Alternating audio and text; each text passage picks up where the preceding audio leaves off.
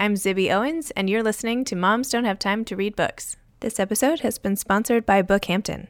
As the premier independent bookstore in the Hamptons, Bookhampton has a highly curated selection of books for readers of all ages, unique one-of-a-kind gifts, and exciting author events.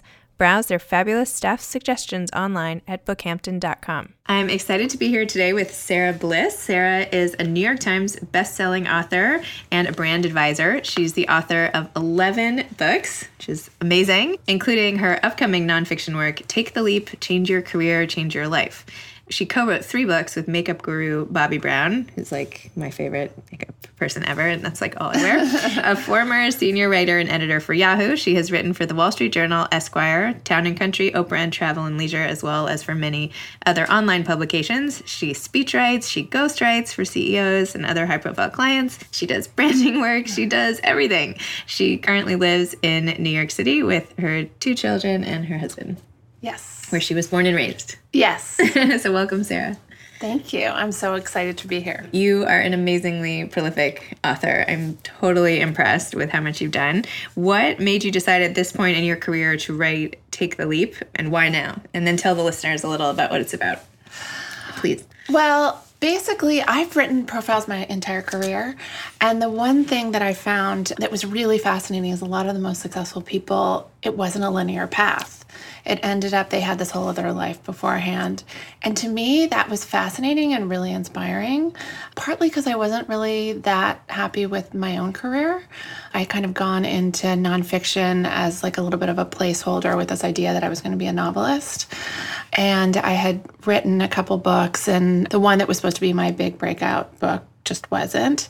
And so I became everybody's ghostwriter, but at the same time, I was doing all these profiles, and I just thought it was really, there was a lot of takeaway from it, that a lot of these stories, there's a lot of takeaway, and people can definitely, so many people want to do this themselves, so to hear stories of how people did it, that's really the crux of it. And you profiled 60 plus people. Mm-hmm. Some profiles, sometimes they wrote their own essays, like Jill Kargman, for instance. How did you identify that group of people, those 60 people? Well, I wanted it to be that if someone is thinking of making this kind of career leap, and let's be honest, like everybody is thinking about this at one time or another, that they would find somebody whose story that they would relate with. So I picked kind of the big types of careers that people tend to gravitate towards as second careers. So going into wellness, becoming an entrepreneur, like doing something creative, giving back. And then I found the most inspiring stories from each kind of category. It was a lot of research, a lot of chasing people down, and I'm really, really thrilled with the stories that we have. When I first put out in the universe that I was doing this book, I got a lot of people telling me that they had friends who left finance to become yoga instructors, mm-hmm. and that's fine, and that's I have a friend like that. Yeah, there's a lot of people, but I wanted the stories to really, really resonate and be really varied. So the reasons for switching, the hurdles they had to overcome, like I wanted there to be a lot of takeaway for people. And what would you say some of the big lessons that you got out of the book and all the research were? Well, the biggest is, I mean, you have to prepare. I mean, I think, I was going to start the book with a sentence basically saying, like, this isn't a guide to blowing up your life.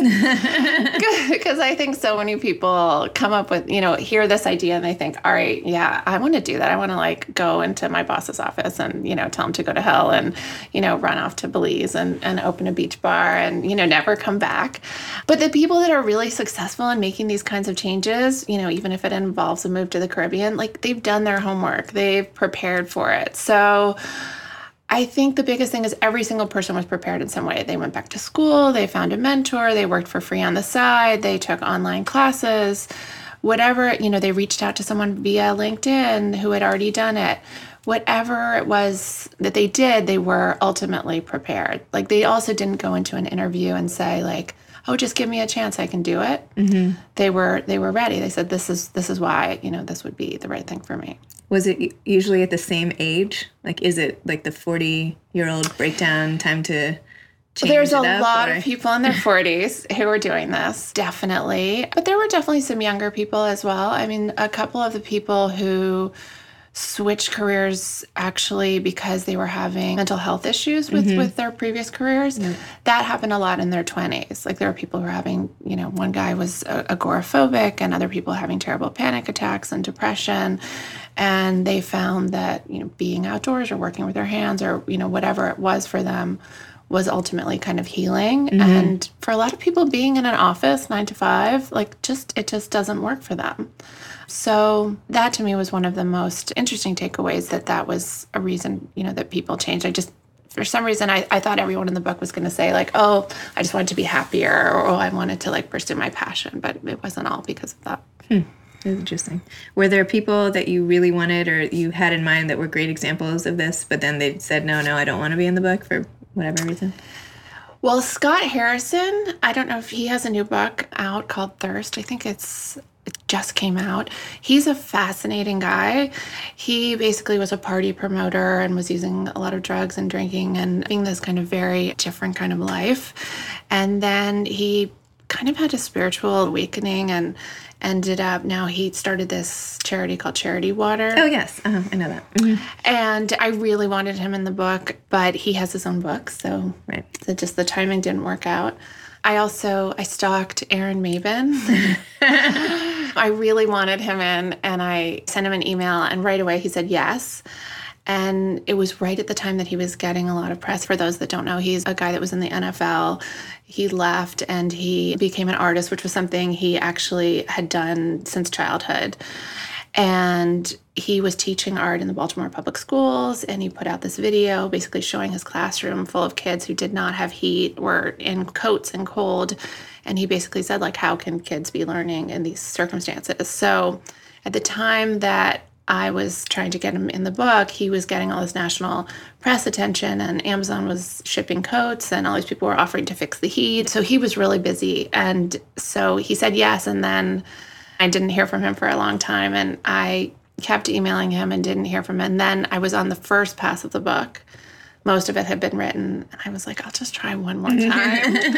And he said yes, so I was thrilled. I think his story is really inspiring, and it's also really insightful. And this whole dream he had of the NFL and what that would be like, and when he got there, it just wasn't what he thought. And the reality, I think, of some careers versus the dream is something I think that also gets people to switch it up. Totally. I mean, you don't really know until you do it a lot of the time. I mean, you can ask people and, shadow people, but until you're doing it. Right? I agree. And that actually was, Barbara Corcoran is one of the experts in the book. I read that. And her advice, I thought, really resonated, which was don't follow your passion. This whole idea of, sometimes your passion doesn't make a good career. Sometimes it's maybe not something that's going to be financially viable.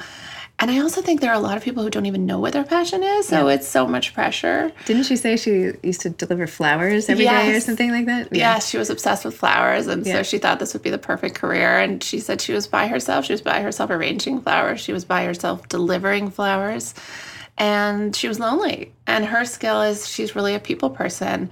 And she kind of realized that in all the careers that she had done well in, she had been with people. I mean, she was a waitress, which she says was the best preparation for being a salesperson. She ultimately went into real estate, which is, and where she, made her money and found her biggest success. But she had 23 jobs beforehand. So her advice to everyone is try as many jobs as possible. And that's really where you kind of see what your strengths are and go with what your strengths are. And that's how to find it. I think it helps also taking some of the pressure off. I mean, you can have things you enjoy doing. They're like, is this a passion? I don't know. Right. Would I call this a passion? I mean, I worked in advertising. I've always loved writing, but I thought maybe psychology, maybe advertising, maybe branding. And then I had this whole thing where I was marketing Pepperidge Farm cookies. And it was really fun. It was great. It was an account at one of these internships I had. And I was like, but is this really my passion in life? This is my passion? Can I even tell people this is my passion, trying to sell more cookies? So I don't know. I mean, not that there's anything wrong with that. I really enjoyed it. But I think there are different things your career can do for you. I mean, it doesn't have to fulfill, necessarily, especially at the beginning stages, what you long for is your whole being, right? It can be something you enjoy or one part of your brain that you want to exercise or you learn skills and somehow... hopefully they come together later. I also think it puts like this insane amount of pressure on your career. Yes. And it's a little bit like a relationship, right? So if you have a healthy relationship, that person isn't going to be giving you all your joy, right? Yes. You have to like have it, find happiness yourself, and then you come together as whole people, right? I really think that's kind of a similar analogy to what works best for a career.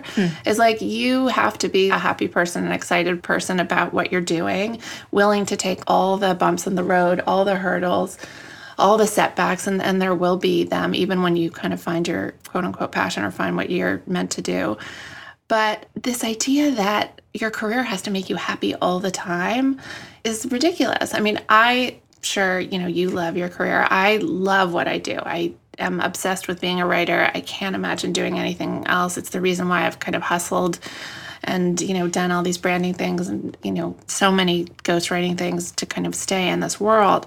But there are times where it's like very humbling. There's a lot of rejection. It can be frustrating. I'm up. I have kids too. So sometimes I'm up until like 2 a.m. trying to make a deadline when, maybe I don't love my career so much. But at the same time, I would never do anything else. Mm-hmm. So I think when you take out this idea that your career has to be this like, passion and make you happy, I think then you can be a little bit more realistic about what you're good at and what you like to do and where you're kind of definitely going to be happiest, but it's not perfect. Right. It's still work. It's still work. You still have to try really hard. It's still work. There's actually a really interesting woman in my book. Her name is Carolyn Waters. She's now a librarian at the New York Society Library. Mm-hmm. And she had been in finance forever and had been doing really, really well. She was a financial consultant. And she kept getting promoted and promoted. And she knew that she wanted to do something else, but she couldn't figure out what it was. And her work was so intense and busy that she never could kind of figure out what the next move was. And all of a sudden she was like, I'm 20 years into this. I know I want to do something different, but I don't know what that is. So she took 6 months off. She quit her job. She didn't tell anyone what she was doing. And she did a bunch of volunteer work and internships. And then she volunteered at a library just because she loved to read and loved to be around books. And when she was there, she was like, oh my gosh, this is what I need to be doing. But she says she never would have figured it out while she was working. And she also really, really hated that pressure, that whole passion kind of pressure, because it just didn't make sense for her. And it's so public. Like, it's the first thing that people tend to ask, right? What do you do? Yes. It's like, oh gosh, now I have to... well, I don't know. You want the whole story? Like, do you want to know what I did before 9 a.m. this morning? It's always so public. It's like, it is. What they write in your marriage announcement. And she does, like, why is it so important? I don't know. Yeah. Well, also, it's so, people really tie it to like your identity. And then I think you kind of get wrapped up in this idea that it's easy to get wrapped up in the idea that it is your identity and kind of tied to your self-worth. And that's kind of ridiculous. But I think we've all been there because people place so much importance on it. But I think if you're miserable in what you're doing, there might be other options, right? Yes. Like if people are like, oh, but I dread this every day. Like there's a tipping point, right? Where you're like, no, it is the job or it is the industry or it is something about it. Like life's too short. Like, it's just figuring out where that line is, right? Definitely. I mean, I don't think you should be, I think you should be realistic about your job, but I also do not think you should be unhappy and miserable in your job every day, because that's really soul-sucking, and then it kind of transfers to like other areas of your life, and you're maybe like, grouchier with your kids or your spouse or whatever it is. Like, it's not worth it. And the thing about all these stories and what was so inspiring is all of these people came out more fulfilled, happier, definitely doing, living the lives that they kind of always wanted to live. Mm-hmm. I mean, to me, what I realized after reading the book was it's not so much about a career change. I mean, it is, but for most of these people, it was really about changing their lives. Mm. So they wanted to live like a different kind of life. Like they wanted to live a life where they were more adventurous, or they wanted to live a life where they felt like they were helping people or doing good in the world. They wanted to live a life where, they weren't having anxiety attacks, in their office or miserable with their coworkers. And they were able to do it. So I do think being unhappy is a big motivator for a lot of people. And it is something to listen to, as long as you're not like pie in the sky thinking your next career is going to be perfect. And a lot of these people, they're doing their dream job, but they're working harder and longer. Mm-hmm. Some of them are making less money.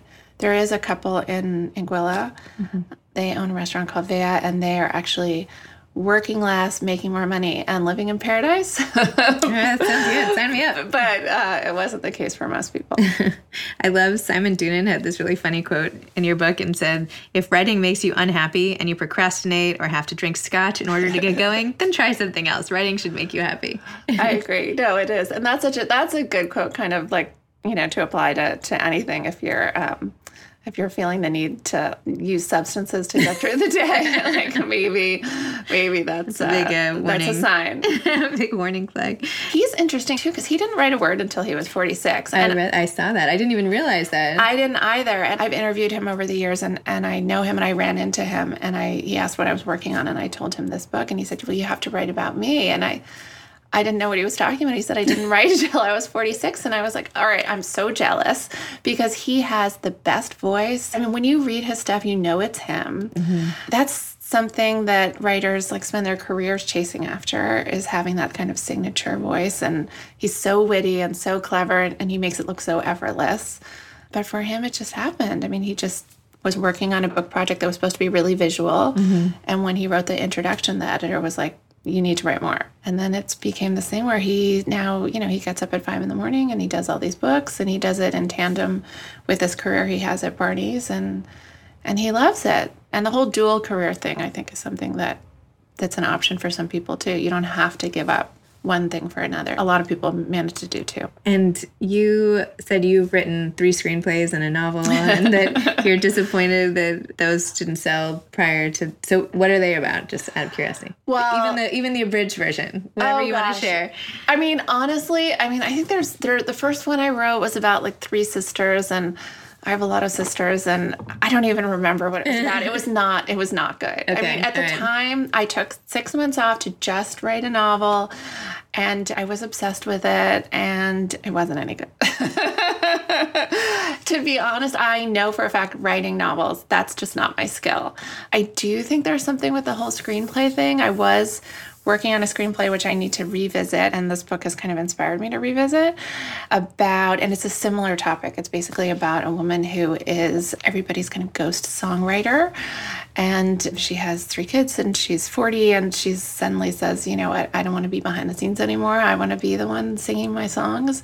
So it's kind of how she does that. So especially with this book and what I'm writing about, I need to go back to it. And I will, actually. I will. It's not something that I'm going to kind of keep on the shelf. But the novels, it's not happening. I had the same thing. You did? I took 6 months off after business school and wrote a novel. Well, first it was a memoir. Then I changed everything. Rewrote it 4 times. It became this convoluted novel. And that also didn't sell. Yeah. But I was crushed. Yes. I mean, it was soul-sucking crush. Absolutely. Public failure. The biggest failure of my life. I didn't think I'd ever, pull myself up. Yeah. I don't know about you, but I ran the marathon once, and one of the pieces of advice I got was tell everyone you're running the marathon because then you won't back out. Mm-hmm. So I kind of did the same with my novel, and I told everyone I was writing this novel. Yeah. And then when it didn't work, it was definitely humbling. But that's how it's like dieting. I'm trying this. As I already told you, I'm trying this keto thing. Let's see how it works. No. Yeah. Yeah, doesn't always work to tell people. I don't know. It doesn't. But, I do think it's good to know, what you're good at and what you're not good at the same time. And, I actually am really good. Or at different times in life. I mean, for you, I don't know how long ago it was for you. I wrote that almost 15 years ago. I think you changed, right? Your skill set can change. Maybe 10 years, yeah. I mean, maybe if you wrote that book again today, it would be a totally different book. Not the one about the sisters. Maybe you'd come up with... Well, anyway, I'm getting off track. But anyway. I don't think I can sit through it again. I don't know how novelists do it, actually. Yeah, I feel like it's... anyway.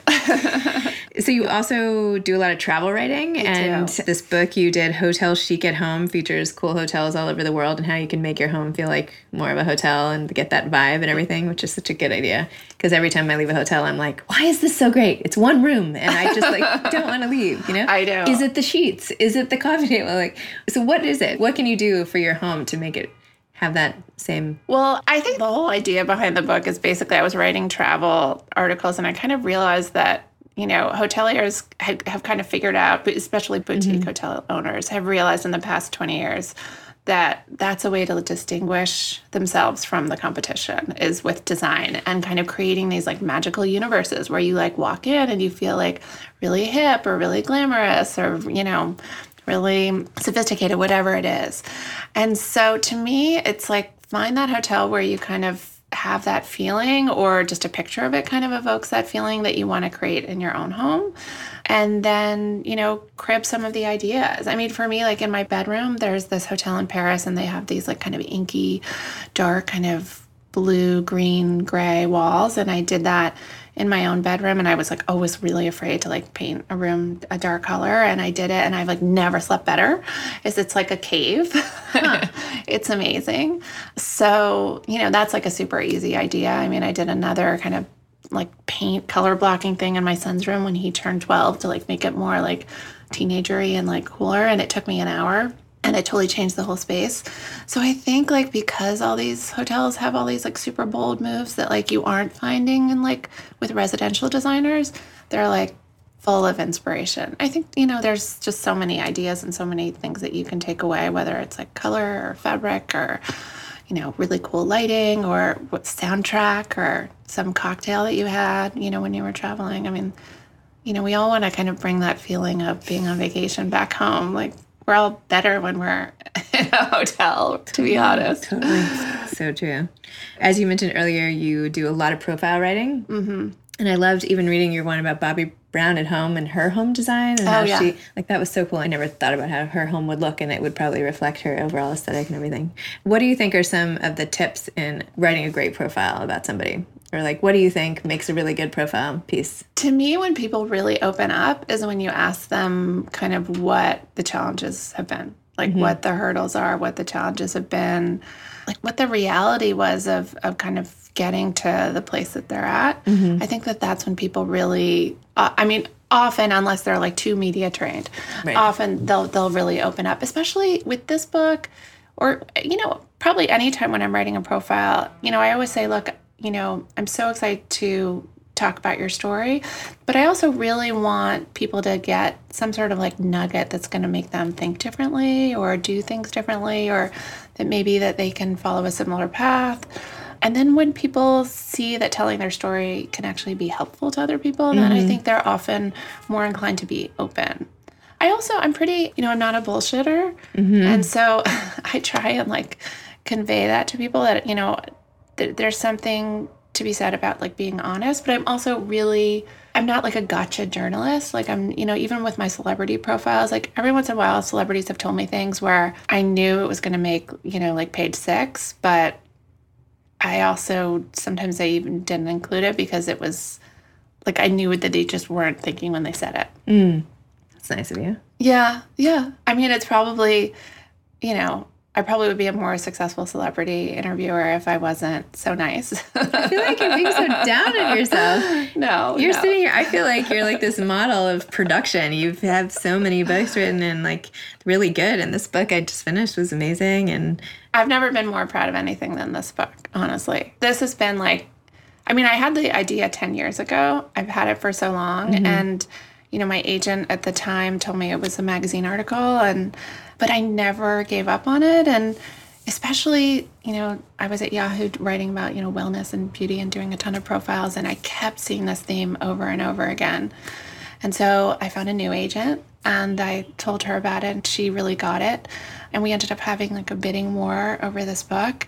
And the night that I sold it, I sat at a restaurant, and half an hour into it, my former agent, who I hadn't seen in 10 years, was literally sitting diagonal across from me. Yes, it was this crazy bit of, I don't know what it was. It was not an accident. It's like karma. It was. Did you go over and tell her what happened? Yeah, I was like, I'm celebrating. I'm just sold my 11th book, and I'd only sold one book with her, so I just really enjoyed the moment. Yeah, that's excellent.